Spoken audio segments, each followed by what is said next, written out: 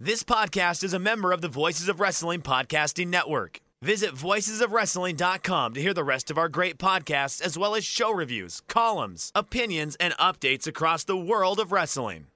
You asked that China not be involved in this interview, and I'm just wondering why. Why? Everybody wants to know why. You know what? Because this one is about me, JR. It's not about China or anybody else. It's about 4 weeks from now. It's about 28 days from now. It's about me getting what I want out of this business, and that is becoming the WWF champion. So you're saying that in 4 weeks at SummerSlam, you will become the WWF champion without China's help? You're right. I don't need anybody else, JR. This is about me. I don't need to be in a clique anymore. I don't need to be in DX anymore. This is about me. It's about me reaching my goals.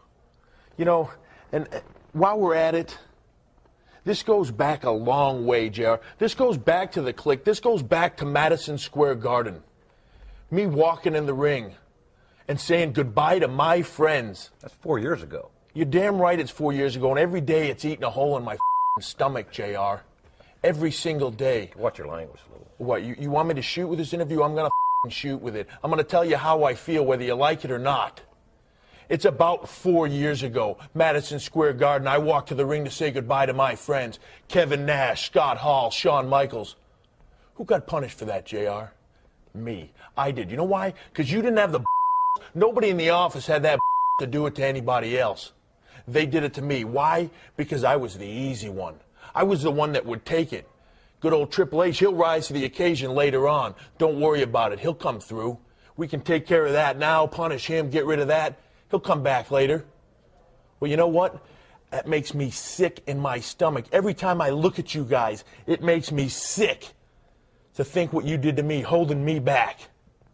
You guys talk about being students of the game. I am the game, JR.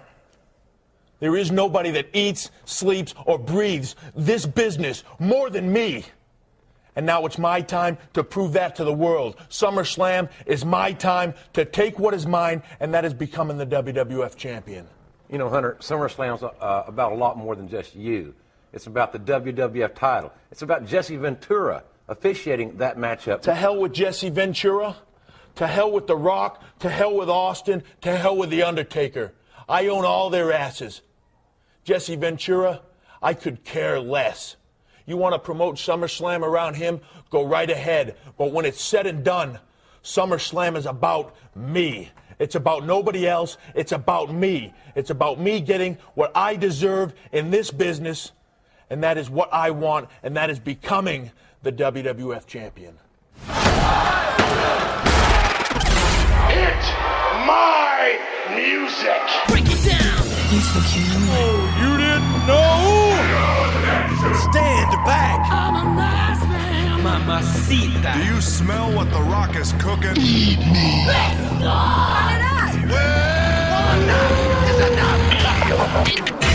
You're listening to Music of the Mat on the Voices of Wrestling Podcast Network. Hello, and welcome to Music of the Mat, the podcast devoted exclusively to the music of pro wrestling. It's all part of the Voices of Wrestling Podcast Network. I'm your host, Andrew Rich, and joining me today is one of the hosts of the BritRes Roundtable podcast, which is also on the VOW Podcast Network. It's Robin Reed. Robin, welcome. Thank you for having me.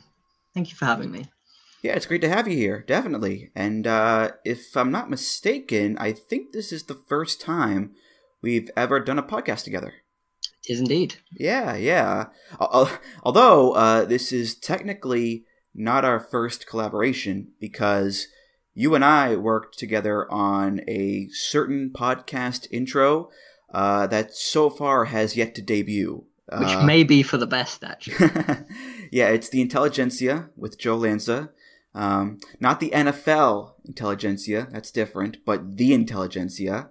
You and I worked together on an intro for it back in May, I believe, which I'm actually quite proud of, to be honest. But Unfortunately, Joe has not done a single episode yet. So right now it's been sitting on my computer just waiting to be played. Between my Britishness and your editing skills, we created the perfect monster to introduce Joe. But unfortunately, he hasn't quite had the right moment of inspiration to bring it up. Yeah, your voiceover on it is so goddamn funny because just the way you say it, it sounds like you're deeply in love with Joe. Just the amount of adoration and pure love that's dripping from your voice it's so overwhelming. It's hysterical. There was a lot of takes that went into it, and I kept sending it to Joe, and he'd be like, "A bit more love, a bit more awe for me." It's like, okay, we'll try again. But we got there in the end. Hopefully, at some point, that graces the Patreon at some point. Yeah, but again, Robin, welcome to the show. Let me ask you this: I know you're a few years younger than I am. When and how did you become a wrestling fan, by any chance? Well, growing up, I wasn't allowed to watch wrestling because it was too violent, and parents were kind of strict on that. So weirdly, the time a lot of people were getting out of wrestling was when I first got in. I think I was around 13 or so. So when everyone else is like, "Oh, wrestling's not cool, I'm not going to watch that," that's when I'm like first delving in. I would actually, because I wasn't allowed to watch it, I just for some reason had the urge to.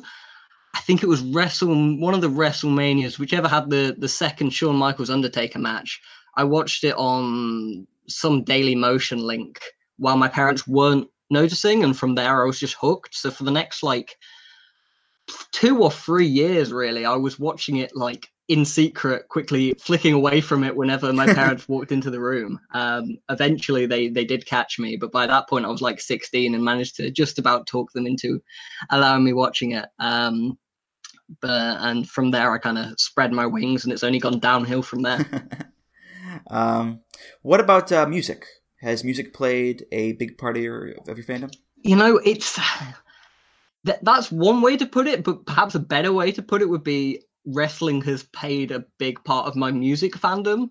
I wouldn't call myself a big music fan. I enjoy music as much as, I think most people enjoy music, at least to some degree, but I'm not like someone listening to all the latest albums and really branching out. It's kind of just a background thing for me for the most part.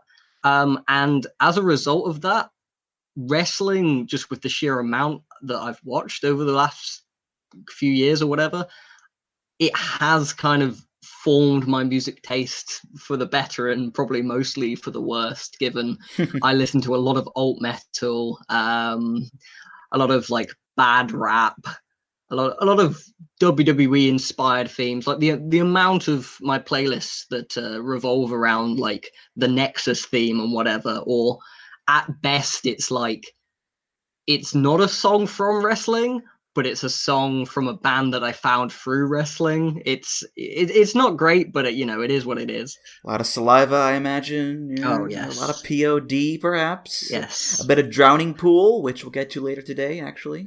Yeah. Sneak peek. That's right. Well, today, Robin, we are here on a monumental episode of the podcast because this is the 50th episode of Music of the Mat, the Big 5-0. The midlife crisis is setting in, and I figured since 50 is a nice juicy number, we needed a nice juicy topic. And we certainly have one here today, because it's the theme history of a man who has done quite a lot in the WWE. You name it, he's done it. World titles, IC titles, European and tag titles, the King of the Ring, Royal Rumble, leader of multiple factions, the mastermind behind NXT, and one of the current top executives in the WWE. It's The Game, the cerebral assassin, the King of Kings, terrorizing himself, Triple H. And when I put the call out for a co-host on the prestigious VOW Slack chat, Robin, your virtual hand just shot right up. Is there a reason why you wanted to be part of this episode? Does Triple H hold a special place in your heart at all? Well, here's the thing. I've kind of wanted to be on the show for quite a while, But my actual volunteering was just a bad pun, or I'm not even sure if you could call it a pun, in that I just replied, "It's my time," because that is, of course, Triple H's greatest theme. So is that really it? That's the only reason you're here, I guess? Well, okay. no, that's a slight example. Triple H was a guy who I really enjoyed through my earliest wrestling watching, in that before I was kind of into all the match quality and stuff. Shawn Michaels was the first guy I watched, and I was like, oh, he's like my favorite. Unfortunately, the first match I'd watched was his retirement match. So then after that, I kind of naturally gravitated towards his buddy. And, you know, I was kind of a Triple H fan for quite a while. And he's a guy I've always found underrated. I think he kind of somewhat unfairly has a reputation of not being much of a worker. But I think a real strength of his is his themes, really. He's had some good ones for sure. Yeah, I wouldn't call Triple H my favorite wrestler by any stretch, but I will say that Triple H does hold a very special place in my early wrestling fandom, because for the first few years of me being a wrestling fan, there was no one who I hated more than Triple H, because this was Reign of Terror Triple H, where it seemed like he was always world champion on Raw. He was always beating up my heroes like Shawn Michaels or Goldberg. He was in Evolution, who I also hated, and I despised him so much, Robin. Yeah. And, you know, nowadays I've softened up to him quite a bit. And, of course, when you get older and you start reading things online, you realize that part of the reason why he was winning so much was because of his backstage politicking and who he married and all that stuff. It does build up its own, you know, brand of hatred in the guy. But regardless of all that, just looking back on Triple H, the character, I do have much more of an appreciation for him than I did back then, because he does play a great, hateable bad guy. And you certainly need hateable bad guys like Triple H, because when they do eventually lose to The Rock, John Cena, Batista, Shawn Michaels, etc., it provides a real cathartic moment of triumph and joy for 11 and 12-year-olds like me back in those days. To finally see this motherfucker get vanquished. You know, you can't have every heel be a cool heel or an anti-hero. You need just giant assholes who you want to see get their butts kicked. And that is something that Triple H has always excelled at. Yeah, and of course I've got an extra layer of wanting to hate him at the moment, since he's coming in and stealing the soul out of my scene. But yeah, that's just another layer of hatred there. But I think some of the problem with him, while he was such a great bad guy who you did want to see his comeuppance, a lot of the time the comeuppance never seemed to come about, and that was kind of where the problem lied a lot. Yeah, he's had a lot of moments where you think, maybe he shouldn't have gone over there. maybe he shouldn't have beaten Booker T at WrestleMania 19 after cutting a promo saying that people like him don't deserve to win world titles. Maybe he shouldn't have beaten Randy Orton a month after he won the title at SummerSlam 2004, you know.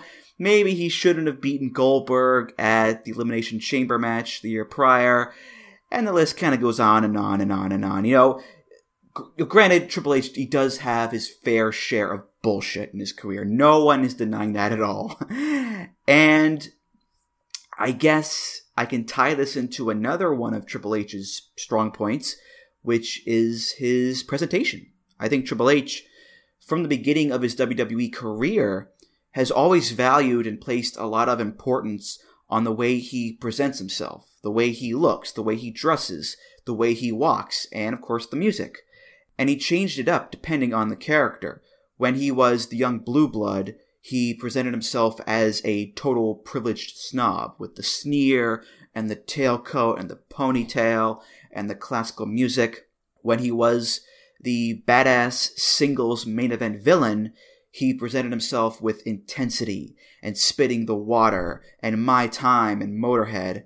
And now that he's the seasoned veteran, the King of Kings, he's presented himself as such with these, the elaborate entrances at WrestleMania. The Viking, Shao Kahn, Terminator, Mad Max, everything is so epic and grand in scale because that's how Triple H is being presented as. He's this epic, legendary figure at this point. And sure, the reason why Triple H has been presented so well is partly because of how ingrained he is in the company. The boss's son wants to make himself look good. What a shock. But even so, I think Triple H is one of those guys who truly appreciates the spectacle of wrestling and the big, over-the-top presentation of wrestling, because that's a big part of what wrestling is. And that's what makes wrestling appealing to a lot of people. It's the pomp, the circumstance, the show aspect of it. And Triple H, whether you like him or not, he wants to put on the best show that he can. He's definitely a guy who, I think you put it brilliantly by saying he's a guy who really respects the spectacle of wrestling. That is really his strength. He's best when he's performing on the biggest stages and performing big, performing to the back of the room, having these massive entrances. And, there's, for all his weaknesses, that's definitely not one of them. Okay, so let's get to the music. We're going to start here in the mid-90s, 1994 to be exact. That's when a young go-getter by the name of Terra Rising, let that sink in, debuts in WCW. He would not go by the name Terra Rising for long, however. He would change it to Jean-Paul Levesque. His theme song is by Jean-Christophe Soulier and Camille Roustam from the French music library Coca Media. This is called Roadmaster.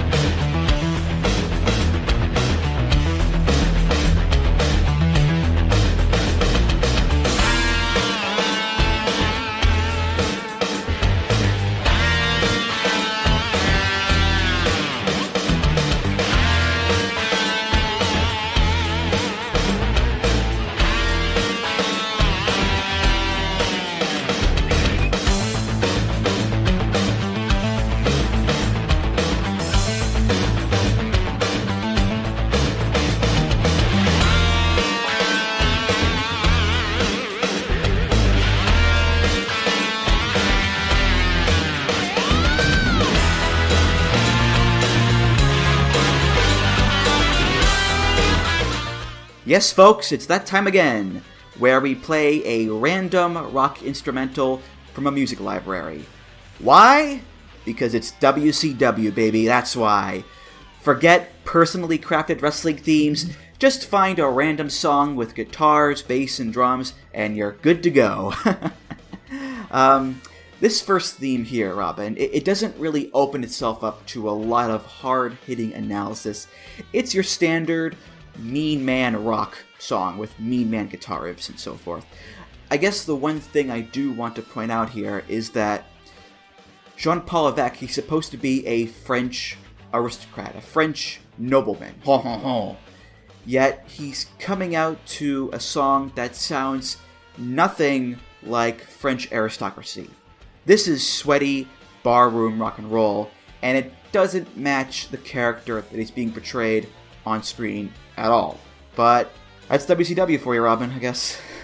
It's an interesting one for sure. I think it weirdly almost half ends up accidentally fitting the Terra Rising character. I mean, I'm not someone intimately familiar with Terra Rising in his brief run, but I went back and checked out a few things, and the general theme I got from it was that they were kind of going for this intimidating, guy by the name of Terra Rising, what you kind of expect their character, but they didn't really go all the way with it. It ended up kind of generic, and that's kind of what you got here. You've got a very generic kind of upbeat theme, but then kind of below it, they've got the very small effort of trying to make it feel a bit imposing. You've got your generic kind of drums that form the main section of this piece, but then underneath you kind of got the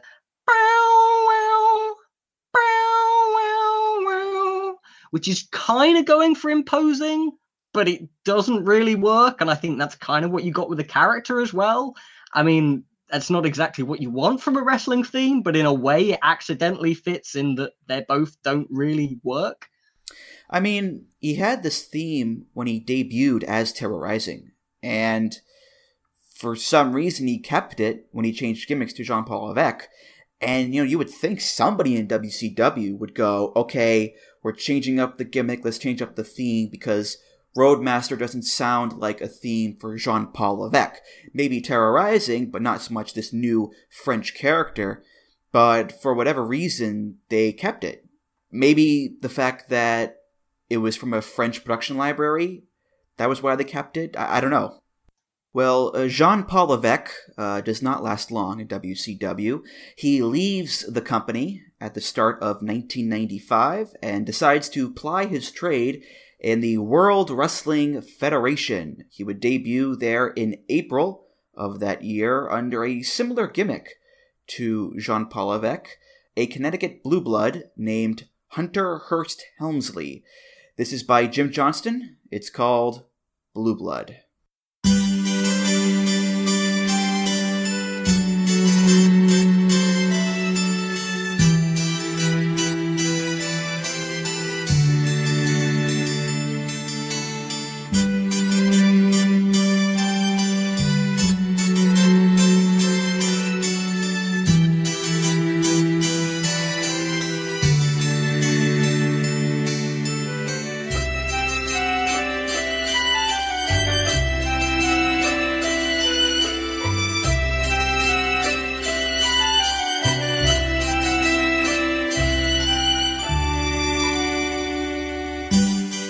Alright, now, this is more like it. If you're trying to convey nobility, aristocracy, blue-bloodedness, you don't go with a rock song like Roadmaster. You go with a harpsichord and flutes and strings, a beautiful melody, a nice calm tempo. It's a sound that fills your mind with visions of the upper crust lifestyle with servants, mansions, lace, puffy shirts, galas and balls and whatnot. So for a blue blood like Hunter Hearst Helmsley, this is definitely the right theme for him, Robin. Yeah, this is kind of what I like to call like a caricature theme, in that it perfectly fits the caricature character that Helmsley was portraying at the time. He was leaning fully into the whole I am an aristocrat character. You almost got the vibe that he was kind of playing someone not from modern times, but from, Tudor or the Renaissance period or whatever. And that's kind of the vibe this theme gives. You've got the generic... generic's not quite the right word, because it, completely differently to the last theme, this isn't a theme that they'll just throw at anyone. This is very specific to that gimmick.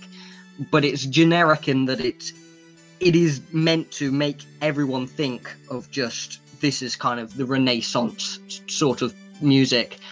And it's what you think of when you think of that type of music.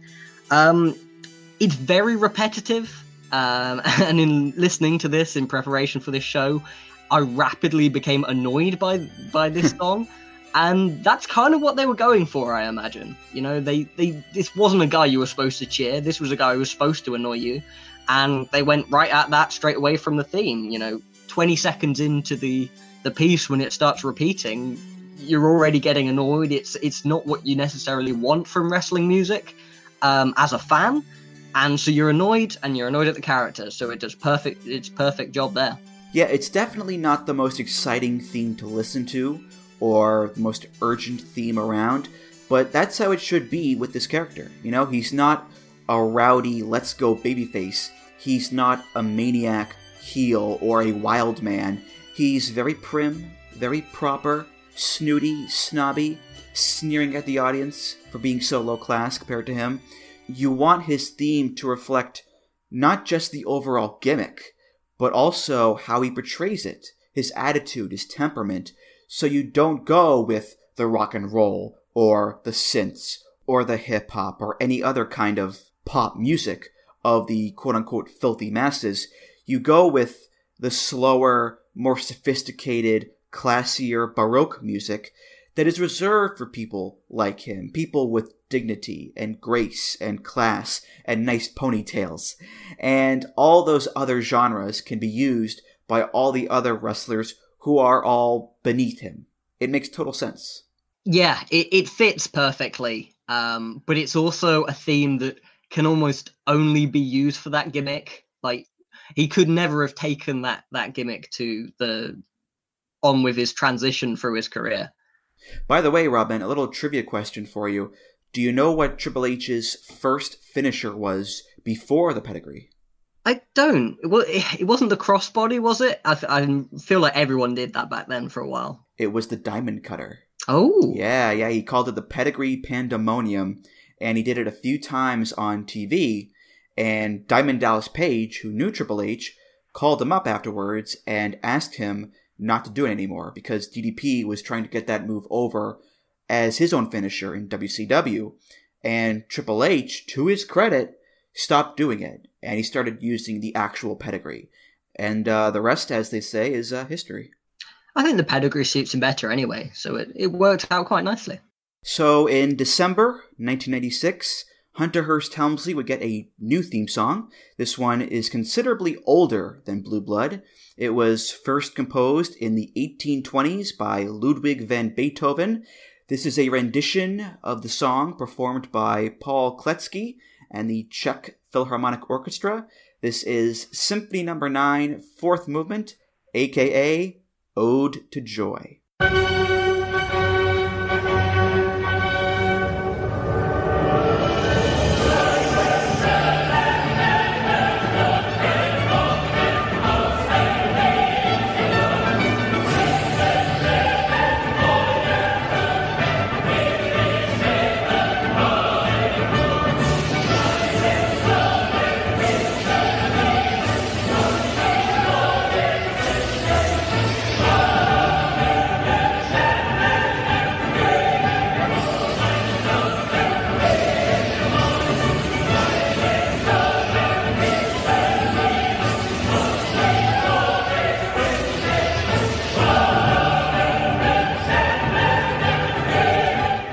We're continuing the classical music trend with this one, but this is taking us in a much different direction than Blue Blood. Blue Blood was, of course, very prim, very proper. It was calm and peaceful. Ode to Joy is not that. It is epic, it's grand, it's explosive and climactic. Blue Blood was nice and quaint with its flutes and its harpsichord. Ode to Joy is massive and bombastic with its full orchestra and choir and cymbals. Blue Blood was a garden party on a warm spring day with finger sandwiches and umbrellas. Ode to Joy is a battlefield. It's a soundtrack to violent, victorious glory. So it still fits the Hunter Hearst Helmsley character, but it's also, I think, a sign that the character was starting to grow, Robin. Yeah, I like it as well. I think it's in the way that I kind of just said for Blue Blood, it could never have taken him further through his career. It was only for that gimmick. This Ode to Joy theme is kind of a perfect transition because you're getting the same vibe as Blue Blood initially, although it's obviously far, as you said, far more magnificent, far more aren't I great, far bigger as a theme. But it brings a level of grandeur that I think Blue Blood doesn't quite, but also a level of being able to transition from the pure Renaissance man character towards what he would eventually become. Because I believe I'm right in saying this would be the theme he would have had when he first started teaming up with Shawn. And, you know, he can't really do that. He can't be allied with the sexy boy while he's still under the Blue Blood theme. But with this song, it works as the transition from that character to what he'd be moving towards, because it has that bigness, that look at me type vibe that is being brought, that kind of, it has a synergy with what Shawn Michaels is bringing and what Triple H will eventually become, whereas Blue Blood wouldn't have worked. So I think it works really well as that transition between the two. Yeah, this is the first Triple H theme that makes him sound like a big deal. And that's a recurring motif with almost any Triple H theme. Look how big of a deal he is. Look how important and mighty and awesome he is. That's Triple H to a T. He wants you to know how great he is. And we've got that with Blue Blood, too, but that song feels like small potatoes compared to this one, because Ode to Joy is so giant and grandiose and has a massive feel to it. It's a spectacle. And as I mentioned earlier, Triple H loves a spectacle. So yes, it still works for him in the sense that he's the blue-blooded snob, and those kind of people love classical music. But now it's taking it to the next level and saying that he isn't just a snob anymore. He's someone you need to pay attention to. He's a star. Right. Blue Blood can't be the theme of a guy who's towards the upper end of the card, even in, mid-90s WWF, where characters like that were far more prevalent. That can't really be a main eventer's theme. Ode to Joy can, or at very least towards the top, because it just does have that big feel that Blue Blood doesn't. And like you said, the whole Helmsley character was changing as well, because in 97, he would start to drift away from the Blue Blood gimmick and become less prim and proper and more aggressive. And he would start coming to the ring with Chyna as his valet and have that great feud with Mankind. And that would eventually lead to a whole new character with DX. So the transition to Ode to Joy was very appropriate in the sense that Triple H himself was evolving into a different type of Blue Blood character. That's the first accidental, no pun intended, with Triple H evolving yes, far. I'm sure there'll be many more. There'll be a few more where that came from, trust me. Especially with you on the call. Don't stereotype me now, Robin, all right? Don't go that far. Apologies. In the fall of 1997, Hunter Hearst Helmsley and Chyna would join forces with Shawn Michaels and Rick Rude to form a new stable in the WWF, a stable of rowdy folks, you might call them, a stable of hooligans, others might say. Bret Hart would call them degenerates, and wouldn't you know it, the name stuck because they became known as D-Generation X, who, over the next year and a half or so, would make their mark on the WWF, winning titles, recruiting new members like X-Pac and the New Age Outlaws, and just pushing the envelope left, right, and center with their crude behavior and juvenile humor. Helmsley would also shorten his name to just Triple H, which is another very important moment in his career. Triple H's new theme, the DX theme, was by Chris Warren and the DX Band off of WWF The Music Volume 3. This is Break It Down. Are you ready? You think you could tell us what to do? You think you could tell us what to wear? You think that you're better? Well, you better get ready. Bow to the masters. Break it down!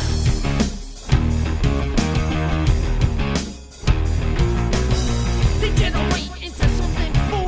We just got tired of doing what you told us to do. That's a break, boy. Yeah, that's a break, little man. Break it down. Degeneration. Degeneration.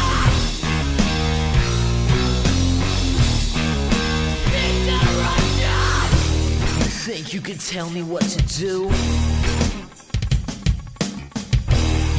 Who you're talking to? We played this song last year on the X-Pac episode, Chris and I did, but it's good to discuss it again because now we're doing so in the context of Triple H. And in the context of Triple H and his music, this is such a hard left turn from the posh grandeur of the previous Triple H themes. No more high society overtones, no more classical orchestration. Now it's gritty, down in the dirt rock and roll. It's screaming vocals, it's metal guitars, it's pounding bass. It's an anthem of angst and rebellion against the established order, against high society and quote-unquote the man. Break It Down is completely antithetical to the spirit of both Blue Blood and Ode to Joy, and it's also a reflection of Triple H and his new character in DX. No more Blue Blood gimmick, no more snobbishness, no more Hunter Hearst Helmsley even. Now he's just Triple H. He's anti-authoritative. He's rebellious. He's pushing the envelope of good taste and swearing and saying suck it and the crotch chops and raging against the machine. He's tapping into that disgruntled youth market. You think you can tell us what to do? You think you can tell us what to wear? You think that you're better? The guy has now done a complete 180 and has gone from being above the masses and being better than them to now being their spokesman and their champion. So it's a very interesting turn of events here, Robin. Yeah, it's a big change, and I imagine at the time it was quite a stark and kind of shocking change to see unfold at the time. But good Lord, is this theme amazing! Like it's easy to kind of forget because of just how many times I'm sure we've both heard it and everyone listened to this has heard it. But this theme is just incredible for what they were going for. Like it's a classic, and rightly so. It just presents the perfect vibe for everything they're doing. They want that in your face, changing things. We're here. Everything's going to be different. We're not like your dad's wrestling. This is pushing the envelope. And that's exactly what this theme has. And it's exactly what it brought to the entrance as well, with the whole Titantron and then zooming into what the video on the Tron during the entrance and the lights going out and the flashing lights. It was all just the perfect package for what they were going for. And I'm not sure they could have come up with a better theme for this group if they'd tried. And the later incarnations of the group as well, it just fit every time. And what was particularly excellent is this theme works so well on both sides of the coin. It can work as a face because it's, as you were saying, the disgruntled youth of America, etc., etc. It's undeniably cool. Like, maybe looking back now, it's a little less cool because you associate it with, balding Shawn Michaels and corporate Triple H trying to be cool again in 2018 in Saudi Arabia or whatever. But, when you just listen to this theme and, I challenge you to say it's not a cool theme. And as such, it worked terrifically for a face because you want to root for these guys because you want to be these guys. But on the other side of the coin, it is also undeniably pretentious. It's undeniably, I'm saying it on both sides, but it's in your face in an annoying way too. If they're annoying you, if their aim is to annoy you, when they're heels, it works there too. And there's not too many themes that work so perfectly on both sides of the coin. Definitely, yeah. And looking at it with Triple H in mind, it's important to remember that this wasn't just the DX theme. This was Triple H's theme. Him and Chyna, this was their song for singles matches. Shawn had Sexy Boy, X-Pac had Make Some Noise. The Outlaws had Oh You Didn't Know. But for Triple H and Chyna, it was just Break It Down, which is fascinating to think about in the sense that, Triple H wasn't a lackey or an underling. He was the leader of DX. Shouldn't he get his own singles theme?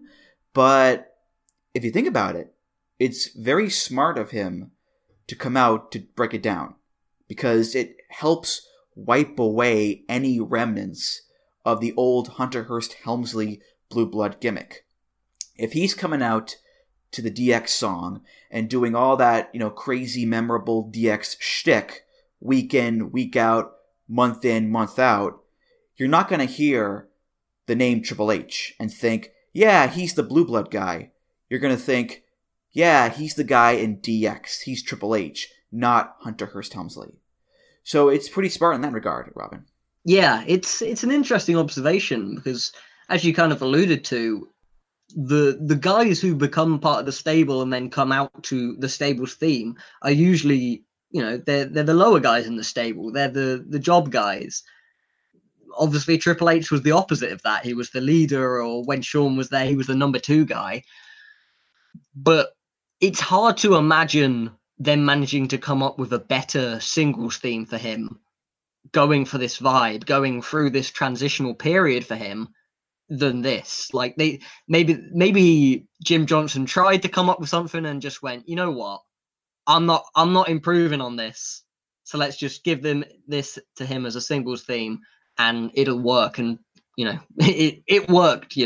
Yeah, and it's also the first Triple H theme with lyrics, which is pretty notable. And what I want to do as we go along here is track the lyrics and the lyrical tone and see how they change over time as new themes come in and as Triple H develops in his career.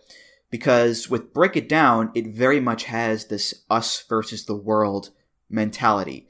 You think you can tell us what to do. You think you can tell us what to wear.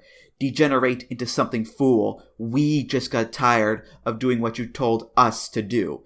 There are some singular pronouns in the song as well, but overall the tone of it is very much about the group, the collective, the DX army, etc., etc. But as we'll see with a lot of the other themes here, Robin, that sentiment is not going to last long. Yeah, it's definitely a stable theme ahead of a singles theme, but it still worked. So at WrestleMania 15, Triple H, in a stunning turn of events, betrayed X-Pac and the rest of DX by joining the Corporation, Mr. McMahon's top heel stable. Rebellious, anti-authority, man of the people Triple H was gone. He was now a corporate player. And wouldn't you know it, that's the name of our next theme. This is by Jim Johnston off of WWE Uncaged 5. It's Corporate Player.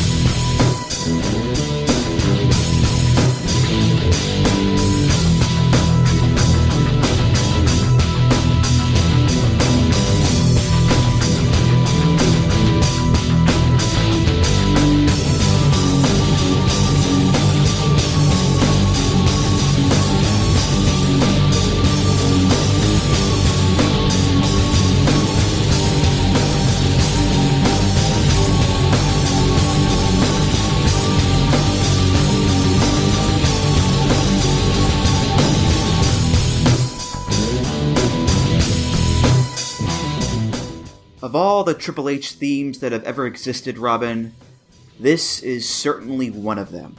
I mean, who could ever forget those magical few weeks when Triple H made his grand entrances to the ring with do-do, do-do-do-do-do-do-do, do-do-do-do-do-do, playing in the background. I mean, it's embedded in the minds of wrestling fans everywhere, I'm sure. It certainly is a theme that he came out to. You cannot take that away from it.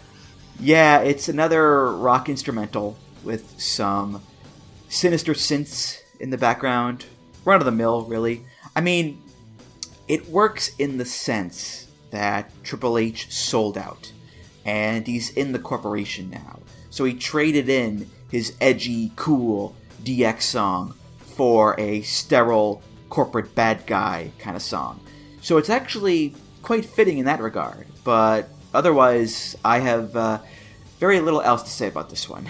Yeah, there's not enough there for me to dislike it. It's fine, but there's just not enough of it, especially for a guy who was an important guy. This wasn't the theme of some underling who, was a guy taking falls every week before they could get to the top guy in the corporation. This was one of the top guys there, and it's just not the theme of a top guy. It makes sense that it didn't last long. Yeah, it's only around for a few weeks, so you have to imagine that Jim Johnston was like, alright, I'm still working on my time, have this one, I'll get back to you in a few weeks with the real song. And thank God that this theme did not last long, because I can't even imagine 99, 2000 Triple H, the peak of his years, having this theme song. It'd be so out of place. Yeah, it just doesn't have the attitude needed to accurately present Triple H, in that you had with Break It Down, and we're going to get onto they have with My Time, which comes not too long after this. It's just this was very placeholder, and it's a good job it was so short-lived, really. So, like I said, Triple H would only have Corporate Player for a few weeks. He would get a new theme in May by Jim Johnston. It's called Higher Brain Pattern.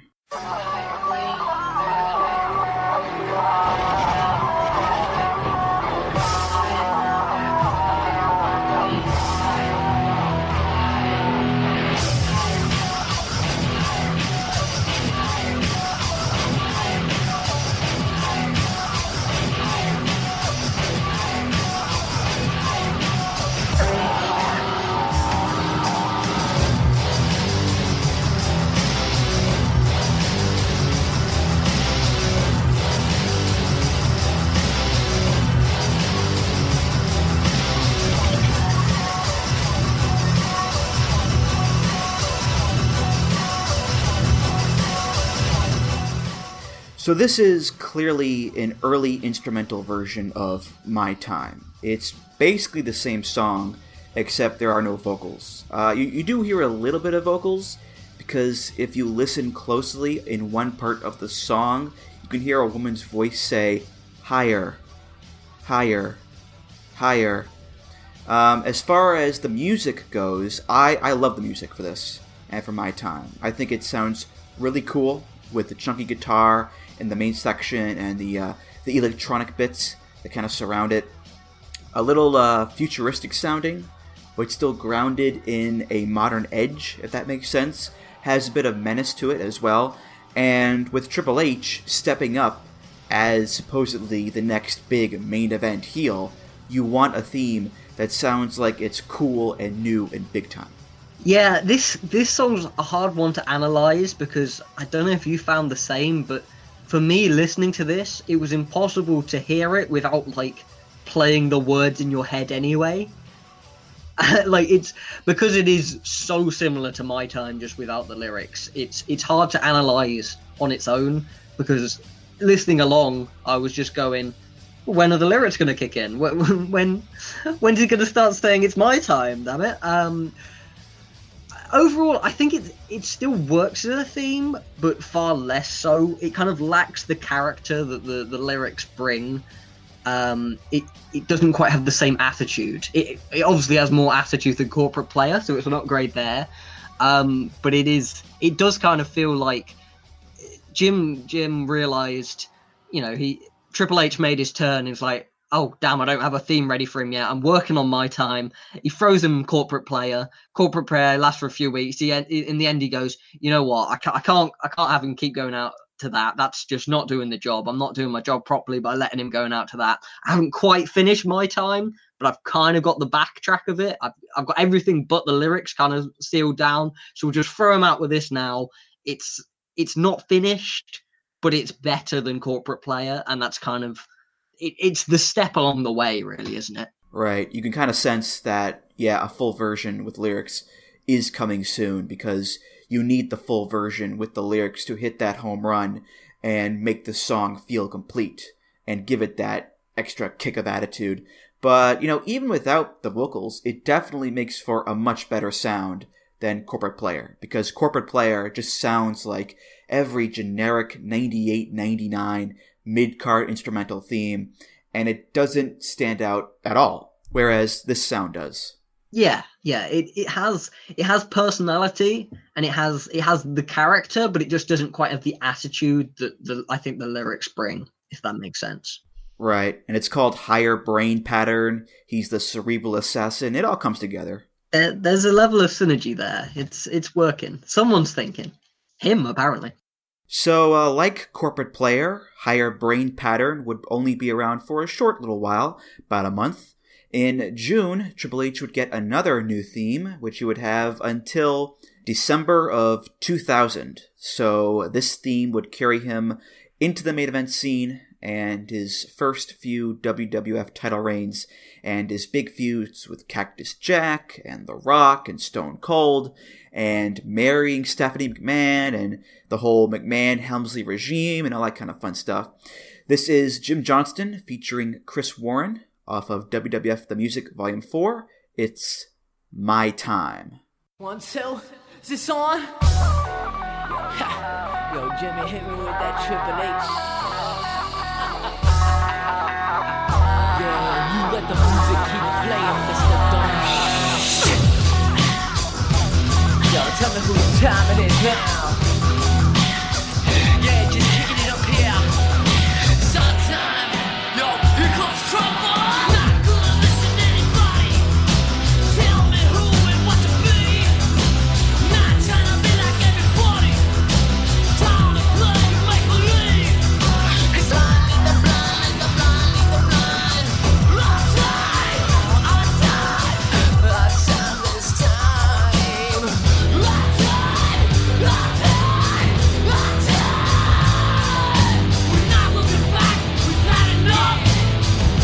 You don't know what trouble is. But the game, politics, sissy talk.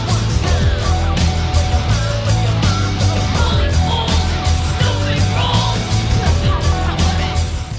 One, two, the song. Yo, Jimmy, hit me with that Triple H. Yeah, you let the music keep playing, Mr. Dunn. Confession time here. Until very recently, I thought the line was, you let the music keep playing, Mr. Dumb Shit. I didn't realize he was referring to Kevin Dunn there. I mean, it's an easy mistake to make. It with the tone of the lyrics in this song, Mr. Dumb Shit wouldn't not fit, you know? Right, yeah. But anyway, My Time, it's a banger of a tune, as the kids would say. You got the music from Higher Brain Pattern, and you've got Chris Warren back on vocals. And what I love about him in this song is that you've got the typical snot-nosed, rebellious punk vocals that we had in the DX theme, except now it's turned up even higher.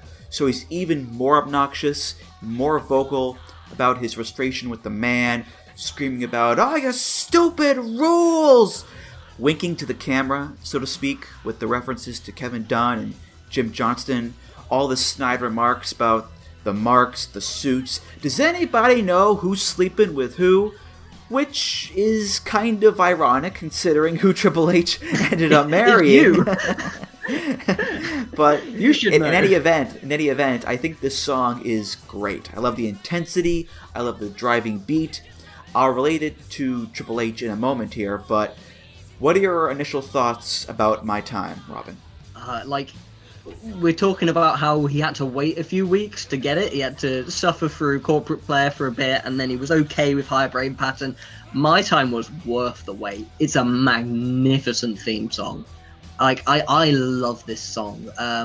It just rules, and it gets me so pumped. It just has a level of intensity to it. That's exactly what you want from a wrestling theme. The music hits, the guy comes out, and you are ready for the match. You are buzzing for it. I think it kind of works as just a song on its own as well. Although it's interesting in that it does lean very heel. In that I think if you just sped this song up very slightly, it wouldn't have to be a lot. Maybe like 1.1 speed or whatever. I think it almost then works as a face theme, because then it would have the energy, but it's just slow enough that it's kind of dragging you through, and it's kind of feels like it's talking down to you rather than it's got the pace to drive you through. It's a really interesting one though. I'm a big fan. Yeah, and looking at the lyrics, you can kind of see My Time as sort of like a singles version of Break It Down, because Break It Down was a very aggressive, angry song, rebelling against the system or the man or what have you. but it was a group mentality, us versus them. My Time has that same tone, that same rising up spirit, but the focus is meant to be more singular. It's not DX versus the world, now it's Triple H versus the world, because for so long, Triple H was never given a proper run at the top. He was always waiting underneath somebody else. Austin, Rock, Undertaker, Shawn, whoever. Now it's Triple H's time. Not gonna listen to anybody tell me who and what to be. Not trying to be like everybody. Time for playing ain't for me. My time, my time, my time. Of course, Triple H had Stephanie with him, and he had a reunited DX with him as well, but the focus was now clearly on him. It's not DX Army, all for one for all. It's Triple H and everybody else. So it's very much a singular frame of mind as opposed to Break It Down, which was the group mentality. Yeah, it's an interesting one, because while that is the vibe for the vast majority of the song, there is those little parts where it goes, my time, our time, and then later on it's we're not looking back, we've had enough. So there's little touches of the group mentality that he's still kind of left with from his previous incarnations, but overall it is more about him now, and it's, instead of a group, it's people for him is the vibe I get. It's his time, and he will occasionally throw in the little our time to appease the people around him who he's kind of using. But really, it's all about him, and that's the title. And it's quite interesting, I find, with the actual placement of the our time. It's like, it's my time, our time. My time is starting. My time, my time, my time. So they've kind of thrown the our time in almost to kind of appease the rest of the group that he is kind of aligned with. But really, it is all about him. And that's kind of the mentality he presented through this era. Yeah, and once again, to his credit, Triple H matched his presentation to the song. He cut his hair a little bit, he bulked up, started wearing the short tights, and took on the role of the hungry, vicious guy who was just so determined to do whatever it takes to win and be the champion because it's his time. It took him a little while to get there and perfect the role, but I think he got there in the end, especially with that Cactus Jack feud. Yeah. So we've come to what is probably the most notable theme in Triple H's career, the game. But before we get to Lemmy and his friends, there's actually a Jim Johnston version of the game that was only used like once or twice towards the end of 2000. It debuted at Armageddon 2000 in December. So let's hear Jim Johnston's version of the game.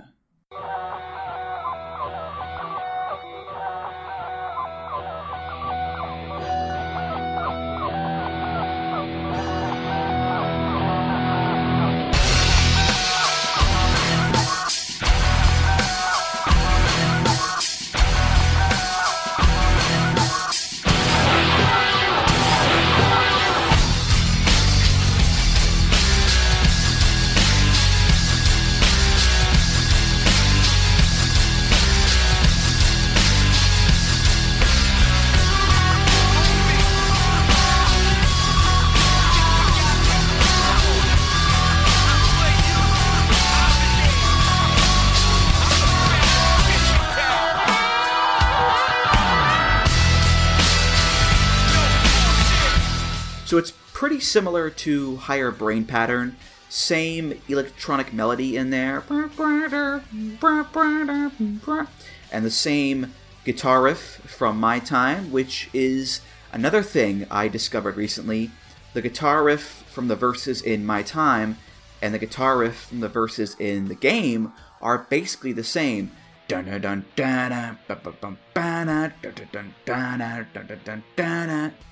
Here, though, they've cranked up the guitars and the drums, and they've added a few extra noodly guitar lines in there as well. Overall, it's not a very notable song because it sounds pretty close to My Time and Higher Brain Pattern especially, but it does serve as somewhat of a bridge to the next version of the game, given its metal infusion.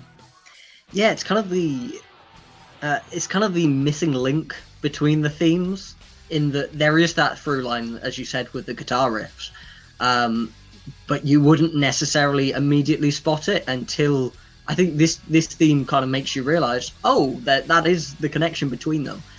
But as a theme as a whole, it's just an assault on the senses, and not in a good way at all. There's a lot going on in this one, and many would say too much, I think. It kind of sounds like a fan mashup more than a properly produced theme that you kind of expect from Jim. It's too much, I think, really. Now, that was the instrumental version, which was never officially released, but there was an unused vocal version of Jim Johnston's The Game that was released on WWE Anthology. So let's play it right here. It's time to play the game. Put your money on the table. Come on. It's the one game you'll never, ever win. Yeah. My game. Come on. My time. Yeah. What you got? You can't win.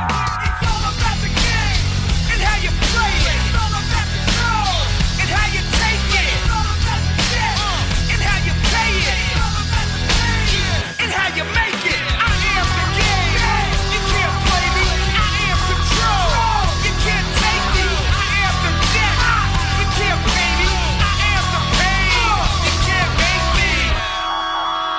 Here we go. You better exercise caution. Be ready to run like a scared ass punk from a smoking gun. It's the deadly game. Put your money on the table. Come on. Yeah. My game. So if you've never heard this version of the song before, it's very interesting to listen to because the lyrics are very similar to the lyrics in the Motorhead version. A few differences here and there, of course, but it's mainly the same. And it's so weird because instead of hearing the words be sung by craggly throated Lemmy, it's being sung by, like, rap rockers. And fair enough, this isn't a full-blown metal song necessarily, but it's still odd to hear, it's all about the game, and how you play it. It's pretty strange, Robin, you know? It is a strange one, isn't it? Like, it's probably... It's made weirder by we're all so familiar with the metal version. So it kind of sticks out more because of that. But I said the instrumental version was a lot going on and perhaps too much. Where you throw these lyrics on top and you're way past it. It's not particularly good in my opinion, but it sure is something. And it's interesting how they managed to have very, very similar lyrics to the Motorhead version, and yet such a different tone presented.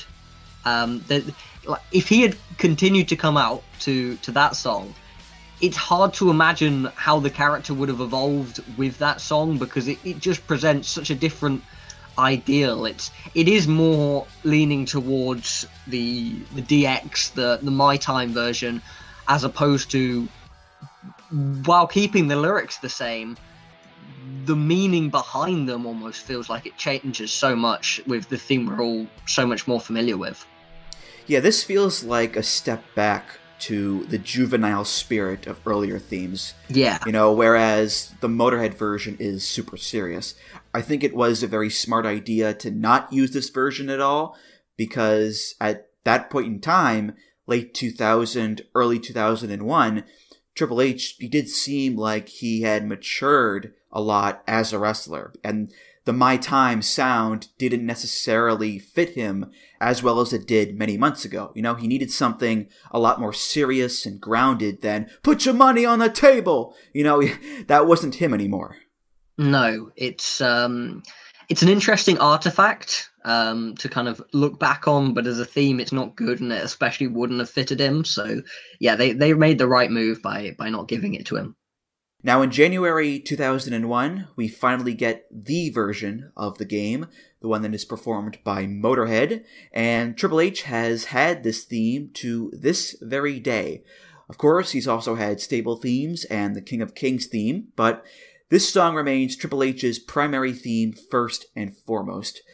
This can be found on WWF The Music Volume 5. It's Motorhead with The Game. It's time to play the game. Time to play the game.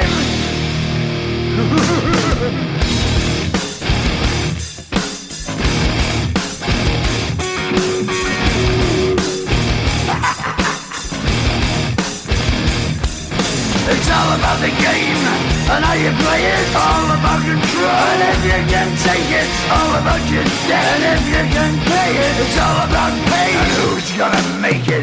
I am the game, you don't wanna play me. I am control, no way you can shake me. I am heavy debt, no way you can pay me. I am the pain, and I know you can't take me. Look over your shoulder, ready to run like a Cleveland bitch from a smoking gun. I am the game, and I may lose. So move on out, you can die like a fool. Trying to figure out what my move's gonna be. Come on over, sucker, why don't you ask me? Don't you forget there's a price you can pay. 'Cause I am the game and I want to play.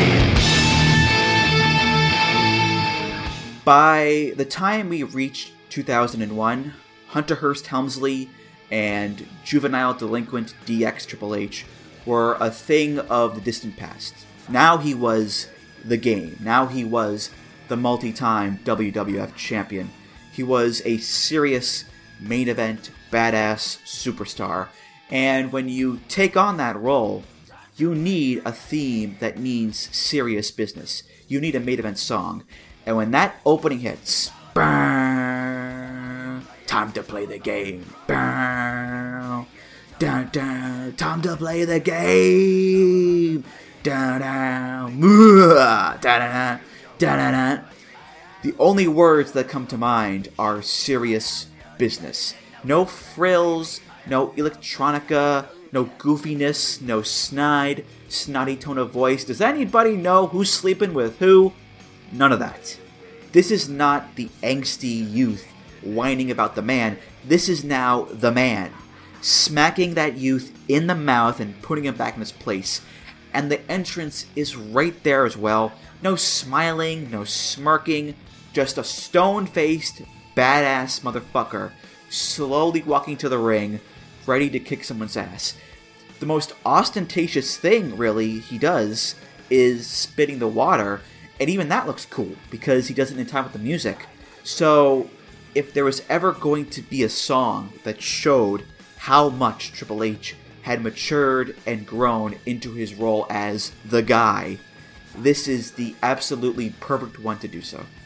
This, for me, is the Triple H theme. It's the theme I think of when I think of what music does Triple H come out to. When I think about it in my head, this is the one. It's iconic and it's yet another banger, as the kids say. She put it earlier. You can tell from the moment it hits that it's going to be a great wrestling theme. And, you know, that's kind of the most important part of a wrestling theme to me anyway. The first, 10, 20 seconds, less than that even, first 5-10 seconds, where the music hits, you get that initial pop because you realize who's coming out. And it has to kind of, in that second, present the aura. And within the first 5-10 seconds of this song, it just oozes badass. And that's exactly what they're going for. It's great in that regard. I've got an interesting, well, I hope it's interesting little anecdote to bring out for this one. When I first met one of my housemates' boyfriends for the first time, and he, for whatever reason, unfortunately for me, he'd been informed that I was a wrestling fan, and so when he meets me, he goes, "Oh, you're a wrestling fan, right?" And you know, he wasn't, but he was in the past. He had been in the past, and I admit to it begrudgingly somewhat. And he just starts singing this song. It's, I think, for people my age especially, and that is annoyingly young, as I'm told frequently in the Slack.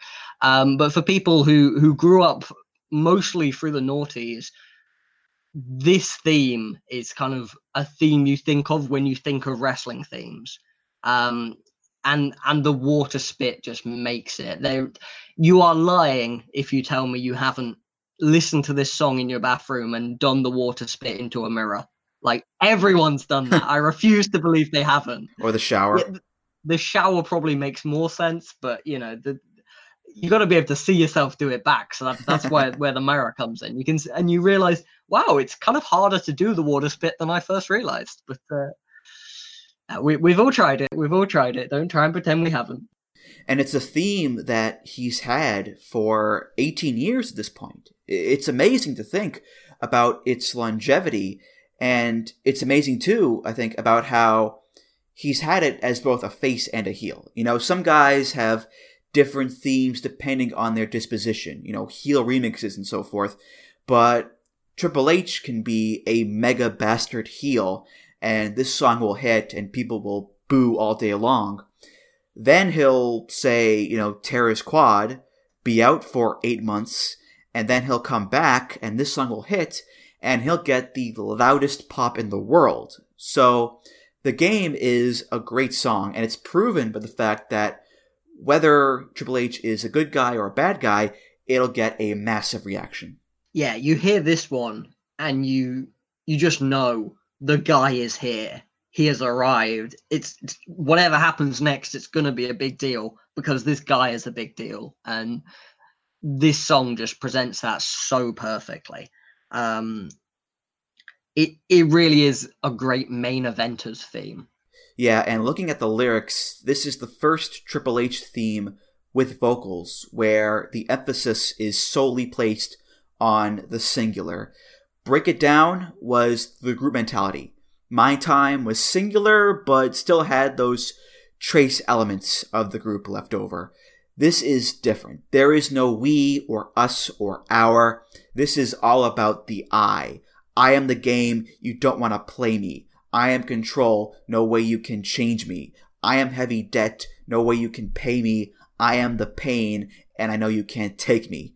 With this song, Triple H is truly his own man now. He's finally standing out on top of that mountain by himself. You know, to paraphrase that famous promo he did, Triple H isn't just part of the game, he is the game. Yeah, it's the end point of the transition you go through from the D-Generation X Break It Down theme to My Time, where it's mostly about him, but there's just these touches because he does at that point still have the slightly juvenile character. You get the impression he's kind of partially acting. It's his time, but he's not entirely used to it being his time at that point. Here he comes into his own. It's all about him, and he knows it because he is the guy at this point. It's and that's what you get with the kind of not quite call and response, but the way the first verse is laid out. It's all about him. It's actually quite interesting, and I think it fits quite well into the way the song and his nickname at that point, The Game. It's kind of laid out like it's explaining the rules to like a board game or something. It goes through and it's all about the game and how to play it. It's all about control and if you can take it. All about your debt and if you can pay it. It's all about pain and who's going to make it. It's like they're kind of the rules we're working under, and we're explaining how it all works ahead of time, right at the beginning, the way you would in like a board game. And then it transitions to, I am the game. You don't want to play me. I am control. I am heavy debt. I am pain. Like I am all those things we've just talked about. That's what we're doing, and I am the best at what we're doing. And that's kind of a way it works, and it's just exactly the vibe you want for the character he was portraying. It does a great job in that regard. Yeah, and it's not enough that he's the best. He has to be the most intense, dangerous guy around, because this is a very intense song, not just with the music, but with the lyrics as well. These are very violent lyrics. Look over your shoulder, ready to run, like a good little bitch from a smoking gun. I am the game and I make the rules, so move on out here and die like a fool. We do not get that kind of imagery in Break It Down or My Time, that's for sure. And having Lemmy do the vocals is just the icing on the cake, because his voice, that raspy growl, brings a level of menace and malice and danger that we have yet to see on this episode. Chris Warren's vocals are very snot-nosed punk, rebelling against the man, authority, that kind of stuff. You hear Lemmy's voice, and you are convinced that he won't jibber-jabber like Chris Warren. He'll legit just stab you in the chest, you know? and he's such a great singer, a unique singer in his own right. And I know sadly he died a few years ago at this point, and I think it's really cool how WWE has helped keep Lemmy and Motorhead's music alive for years and years because of this song and the other Triple H themes, and because of Triple H's loyalty to Lemmy, who was his friend. Yeah, Chris Warren's theme is all about, I'm going to rise up against the man. This song is, I am the man, and you can try and rise up against me, but it's not going to work. Like, I've laid out the rules, and I'm going to tell you exactly what's going to happen if you try and come against me. You're going to have to change your name, and you're going to die in the flames. And then that laugh hits, and that laugh is magnificent. It's just perfect. Like, you couldn't ask for a better laugh to be inserted into this theme. It has more character in that laugh than a lot of theme songs do, even though they're full with lyrics. That more is said in that laugh. There is one more version of the game to talk about. This one was used ever so briefly for one night only at WrestleMania 18 in 2002 for Triple H's world title match against Chris Jericho, where the song was performed live for its entrance. This is by Drowning Pool, and it's off of WWF Forcible Entry. This is, once again, The Game.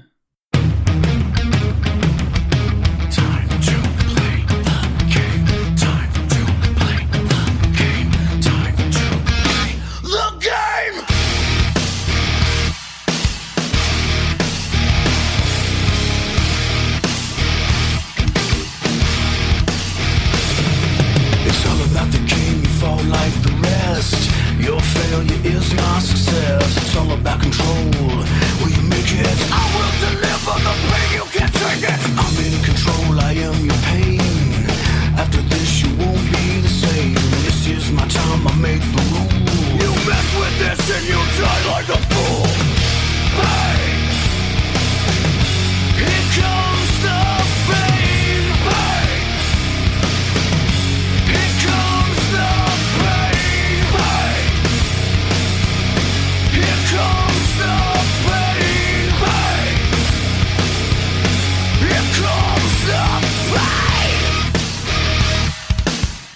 So, I don't necessarily hate this version, but to compare it to the Motorhead version, it's a losing battle. You know, Drowning Pool, they do put their own 2000s nu metal spin on the song, and that includes taking the lyrics and warping them around a little bit and changing up the melody. I think this is a much more melodic version of the song than the Motorhead version is. So they did make it their own, but as far as Triple H is concerned, nu metal, much like rap rock, doesn't necessarily fit him.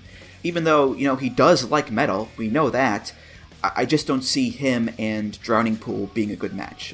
What about you, Robin? Yeah, Drowning Pool, in a way, we're kind of put in a bad position here, because, you know, for a start off, the theme that they're kind of making a version of was so good to begin with, and, you know, the comparisons are, of course, going to be inevitable. But also, in the having a theme for, like, a one-off big match, what you want, usually, is kind of a more grand version that wouldn't really work for, like, a Raw, just a run-of-the-mill match to come out. You want a bigger version for the bigger occasion. But the problem is the game is already a huge song, the Motorhead version. It's already huge and pretty much as grand as you get. And, you know, Drowning Pool, you got to give it to them. They made it their own. They obviously tried, and it's not a horrible song, but they couldn't make it bigger than than the Motorhead version, because what could be bigger?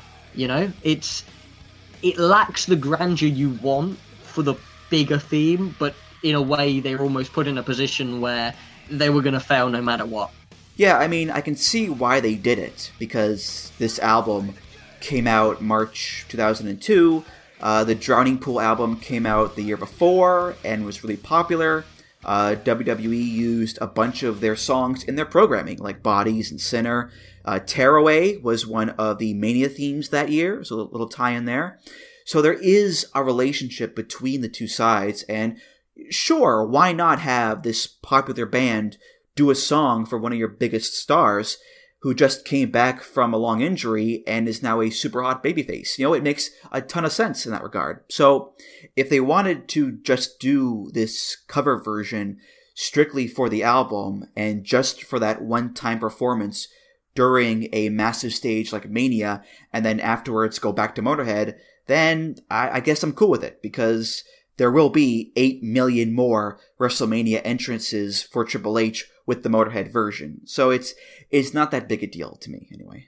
Yeah, it's not like offensive or anything, but it's just not as good, which was kind of always destined to be, I think. I think another problem it has is that it repeatedly uses the phrase, "Here comes the pain." And, yes. And that's not Triple H. That's the wrong guy. That's the wrong Massive Jack guy. Yeah, I think Brock actually debuted like a week before this album came out, too, which is funny to think about. Yeah. Let's turn our attentions back now to a few stable themes. Triple H would form a brand new stable at the beginning of 2003 with Ric Flair, Randy Orton, and Batista. They would be called Evolution. Their first stable theme came out in June and is by Jim Johnston, and it was eventually released on WWE Uncaged 5. This is Evolve.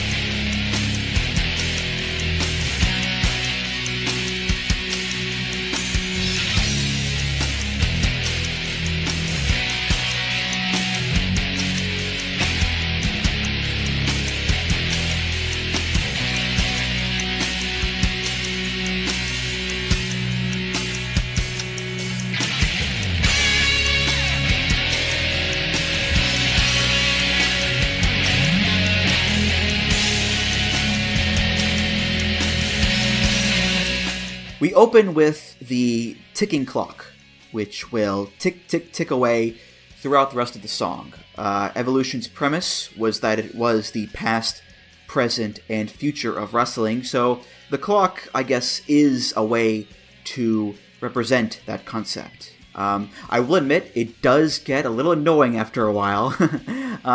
Really, the main highlight of the song is the guitar work, because this melody here,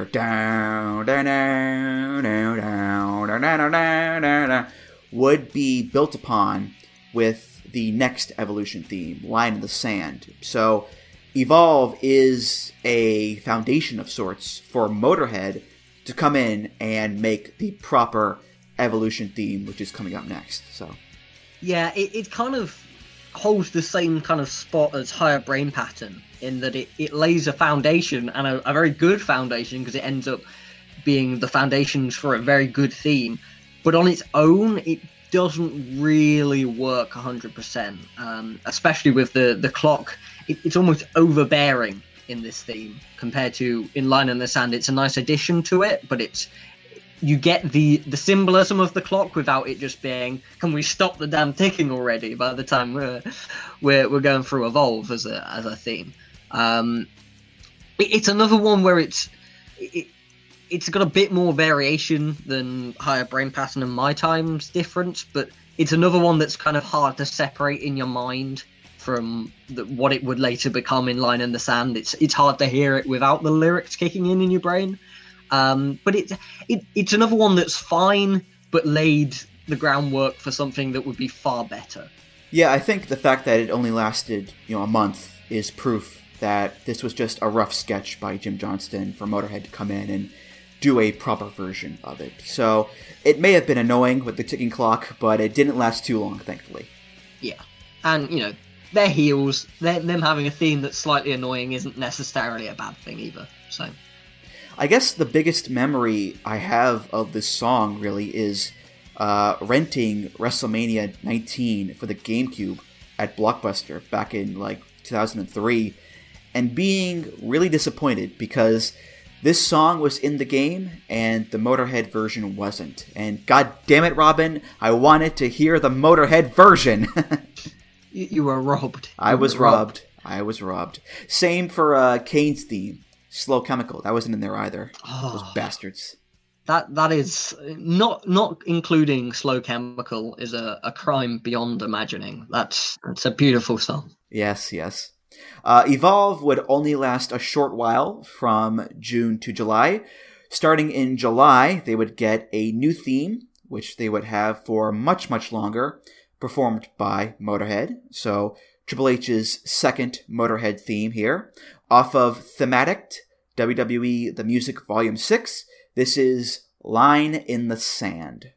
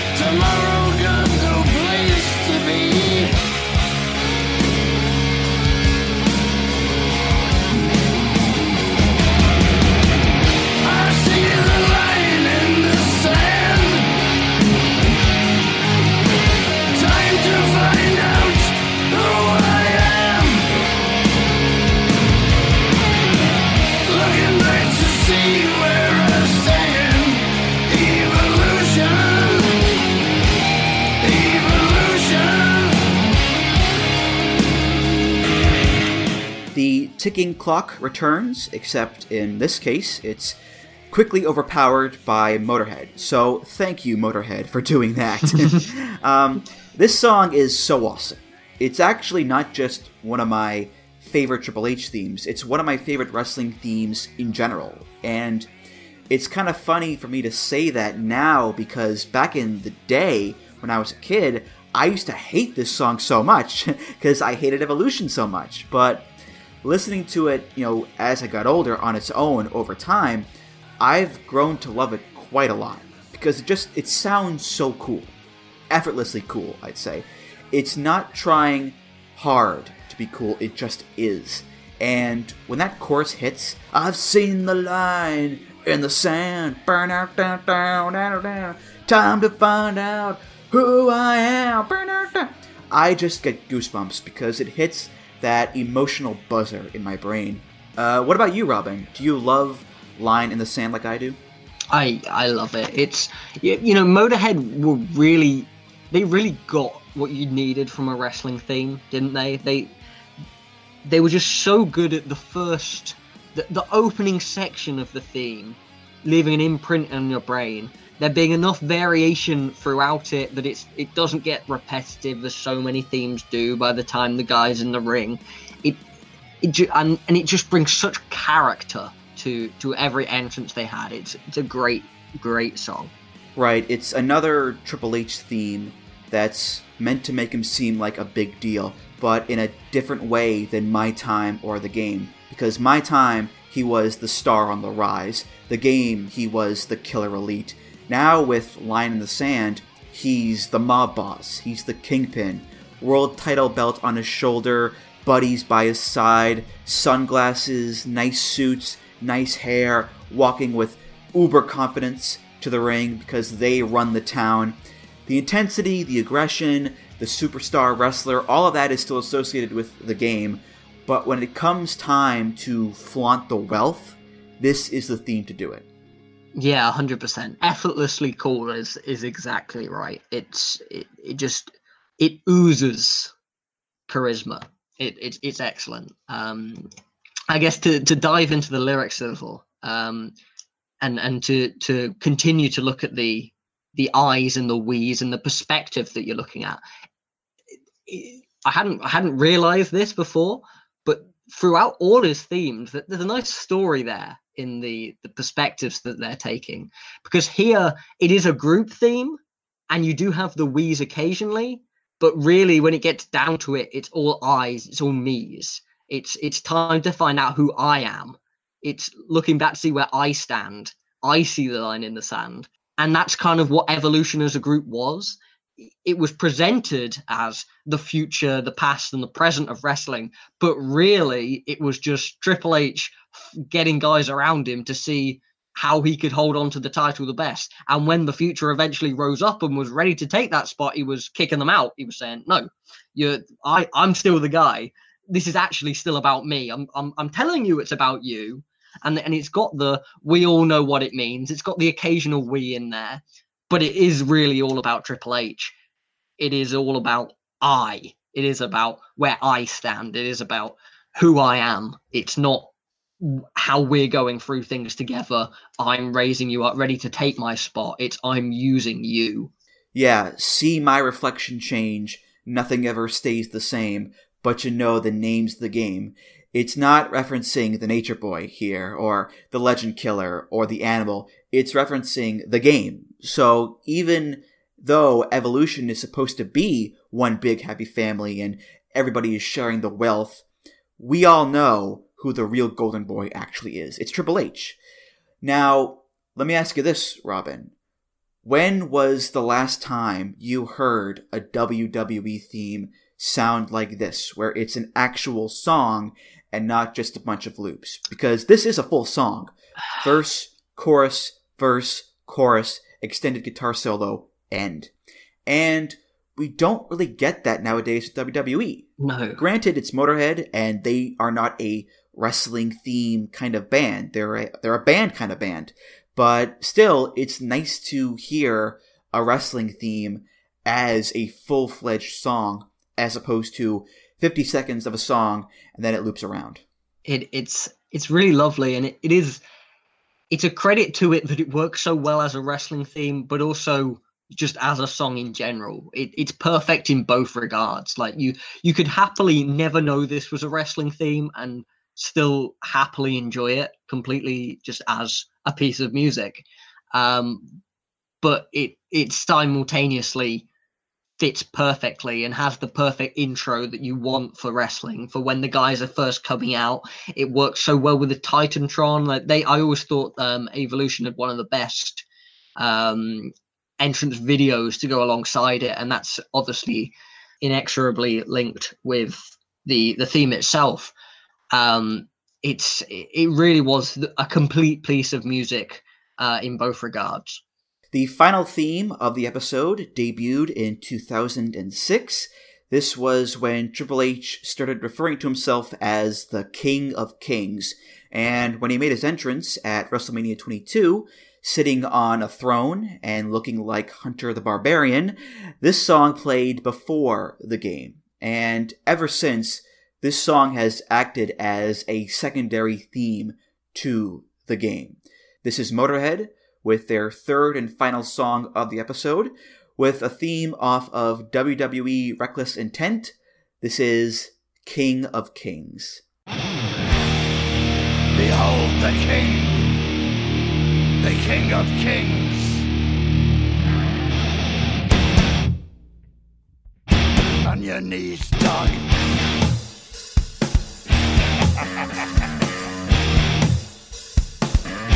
All hail. Bow down to the King. Bow down to the King in red as he walked from the place where the traitor lost both his name and his face. Through the halls and the corridors, stinking in blood, he tasted his grin, and it tasted good. The king took his head,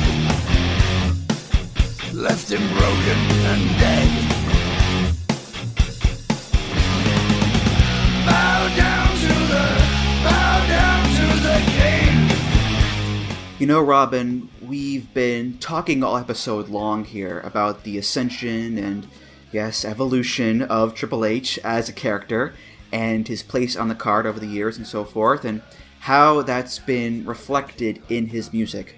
How Triple H started in DX, worked his way up into being a singles champion with My Time, and a dominant main event presence with The Game. Well, now we've reached the end of that ascension, which is Triple H now being hailed as the King of Kings. He's the pinnacle. He's the ruler of the land. Look upon his works, ye mighty in despair. And everybody else needs to bow down to the king on your knees, dog, as the song goes. And you can see where he's coming from. All those Mania main events, all those title runs, his Attitude Era contemporaries like The Rock, Austin Foley are now either retired, semi-retired, or left the company by 2006. Triple H is still standing. He's still winning titles. He's still headlining WrestleMania. He's still the game. And when all your enemies have been crushed and driven out before you, you might as well call yourself the king. Yeah, just this song just brings up imagery of like a warrior who's been out there. He's maybe not even in his prime anymore, but he's reached the pinnacle in the past, and he's taken the throne, and he's still there, and no one's come up to challenge him because no one's been able to. He is the king still. He's just sat in that throne, and no one's ready. He's not ready for anyone to take it from him anymore, even though maybe he's not what he once was when he was rising up. He's still at the pinnacle, and no one's knocked him off, and that's kind of the whole vibe of this song. It just works. I mean, I realize I sound somewhat like a broken record talking about every Motorhead theme that's come on, but it is just magnificent as a theme song. They really get wrestling themes, don't they? Yeah, and like The Game, the lyrics do a great job of portraying Triple H as this overpowering force, because the lyrics are so gruesome and bloody. The king grinned red as he walked from the place where the traitor lost both his name and his face. Through the halls and the corridors, stinging in blood, he tasted his grin, and it tasted good. The king took his head, left him broken and dead. The king left none living, none able to tell. The king took their heads, and he sent them to hell. Their screams echoed loud in the place of their death. Ripped open they died with their final breath. They hailed the king of kings. So he's not portrayed as a very nice king. He's not Mufasa or old King Cole, the merry old soul. He's portrayed as a tyrant, as a brutal man. But again, that's totally on brand, because Triple H is not necessarily a very nice guy, and he will go to extreme measures to keep his throne, so to speak. So, bloody beheadings, as gruesome as they are, they do get the point across quite well. Yeah, now feel your fear. There can be only one. It just kind of sums up. He is at the top. He is the one guy. Maybe he's the one guy left, but in his mind, he's the only guy. He is the pinnacle. He is everything that the company revolves around. And it ends up working weirdly well as a theme that he kind of used quite a lot when he was an on-screen character as part of the Authority. He was, the owner of the company, as opposed to like the pinnacle as a wrestler. It still works in that regard, in that, he's in charge of all this. This is all his. As far as the eye can see, I rule over this. That type deal. Yeah, it's funny. For years, we've been told by WWE how much of a big deal Triple H is. All those documentaries and video packages. He's the architect of the Attitude Era, 15-time champion or whatever, blah, blah, blah. And we all just rolled our eyes and said, yeah, sure, whatever, fine. Well, now it's actually true. Now he really is a big deal. He's the executive vice president of talent, live events, and creative. He's built up NXT from being just a developmental section into being this big touring brand. And now he's spearheading this aggressive global expansion campaign. So when you go back and you listen to the messages of his big themes, bow to the masters, it's my time, I am the game, bow down to the king, even the title corporate player, they come across as a lot more prophetic than they did back then. Because one day, Vince is going to die, and Triple H and Stephanie will take over, and Triple H really will become the King of Kings. Is it a strange thought? Sure, because once again, this guy was terrorizing, and he was rolling around with Henry Godwinn in a hog pen match. But, you know, that's life, Robin. It's a long, strange trip. The chairman of the board, Terror Rising. What a ring to it that has. But yeah, that through line is interesting. Like you've got a clear comparison there in the, you know, with Break It Down, they're talking about bow to your masters in kind of almost a sarcastic way. It's kind of presenting, you know, like we're so much, you know, we are going to be the masters now. You may as well bow to us because, you know, we are what's new, what's great, and what's going to take over. And then, you know, fast forward, 10 years or so, we've got this song and you're telling you bow down to the king. He's there now. He told you he was going to be there. He told you he was going to be the master and that you should bow to him. Now he's in charge of everything. Now he's the pinnacle of the sport. He's had however many world championships, 13 or something. And it's time to bow to the king. And he is there. He is the King of Kings now. And he told you way back then. All right, well, that was our look at the many themes of Triple H, some of the most well-known, iconic themes in wrestling. And then there's also Roadmaster and Corporate Player. What can you do? But anyway, Robin, I know you and I, we're not Triple H's biggest fans by any means. But the guy does have some really fantastic songs to his name.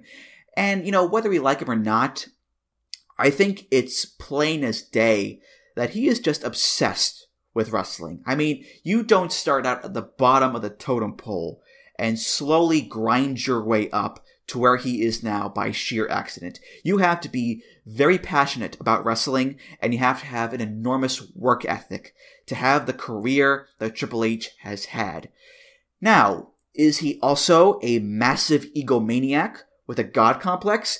Shit, yeah, he is. I am not denying that at all, but to say that Triple H has anything less than pure love for wrestling would just be lying. So, I don't salute Triple H for the politics or the bullshit, but I do salute him because he's like us, you know? He really loves pro wrestling, namely WWE. He especially loves that. But what about you, Robin? Any final thoughts on Triple H? Yeah, it's undeniable. Whatever you say about him, and a lot of it will be valid, it's hard to say he is a guy who doesn't care about wrestling. He clearly cares a lot. Maybe we have different ideologies on what it should be, on how it should work, but the care level is 100% there. And, you know, I also think he is a guy who gets wrestling, especially as we kind of alluded to at the beginning. He gets the spectacle of wrestling. I think, you know, from the hit rate he's had of themes, especially after the first few, he clearly gets the music of wrestling. He gets... Or either that or he's been very lucky because he's had some great themes and some themes that have fit his characters at the time to a T. So, you know, he's someone who cares and he's someone who gets it. And, you know, maybe there's a million other issues, but you can never take those two things away from him. Well, that's going to do it for this episode of Music of the Mat. Thank you so much for listening, and thank you so much for supporting this show through 50 episodes. Oh my goodness.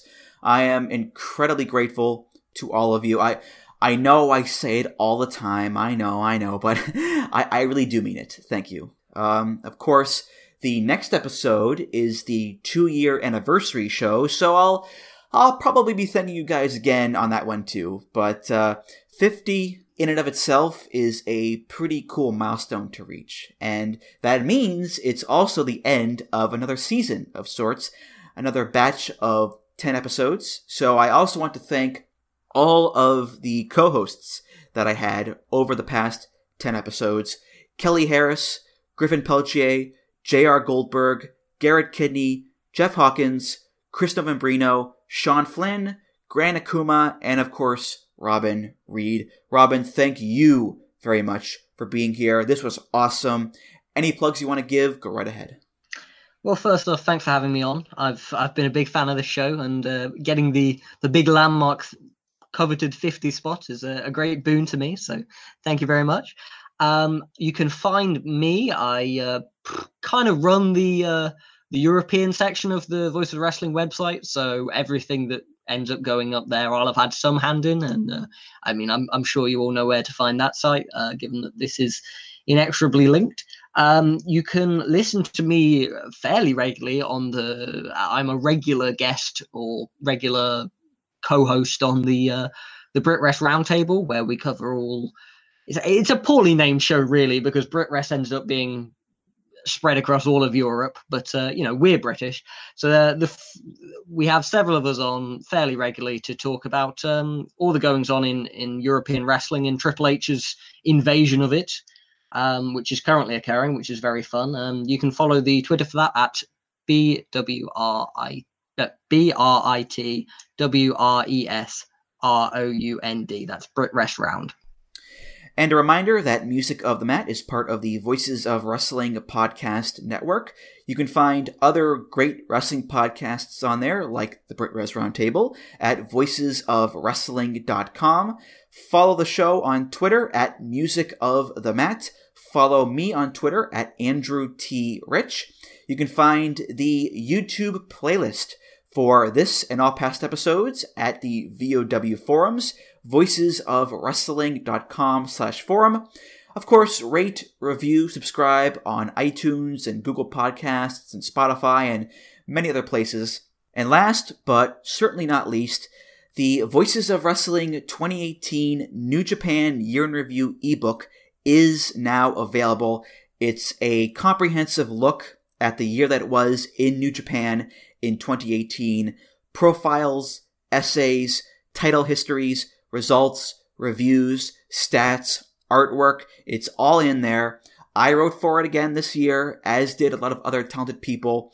We all worked super hard on it, especially Rich Craich, whose brain pretty much turned to mush by the end of the process. So if you would be so kind, you can buy the book at voicesofwrestling.com/NJPW18. That's the number 1818. The links are there for PayHip and Amazon. The Amazon price is set at $5.99. The PayHip price is pay what you want.